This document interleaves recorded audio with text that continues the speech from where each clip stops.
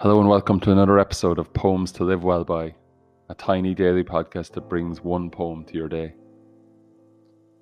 Poetry is in many ways nothing more than exploration, an exploration of life and meaning and consciousness and experience.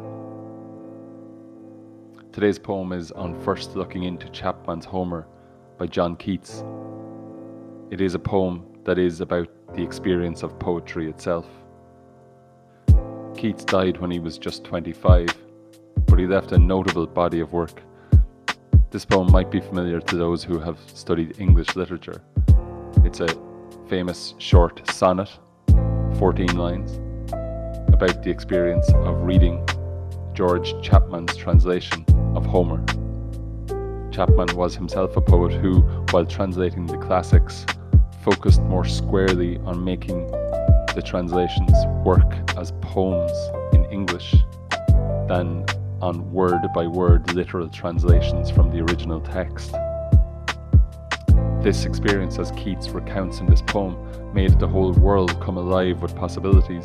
He felt, as he describes, like an astronomer who has discovered a new planet in the skies, or like the explorer Cortez standing on a mountain in Panama overlooking the Pacific Ocean, saw an expanse of possibility laid out before him. On first looking into Chapman's Homer by John Keats.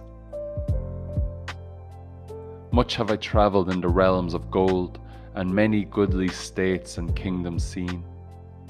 Round many western islands have I been, which bards in fealty to Apollo hold. Oft of one wide expanse had I been told that deep-browed Homer ruled as his domain. Yet did I never breathe its pure serene till I heard Chapman speak out loud and bold. Then felt I like some watcher of the skies when a new planet swims into his ken, or like stout Cortez when with eagle eyes he stared at the Pacific, and all his men looked at each other with a wild surmise, silent upon a peak in Darien.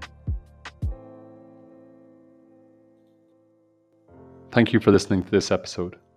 If you enjoy Poems to Live Well By, please leave the show a rating on Apple, Spotify, or Google Podcasts so other people can find it too.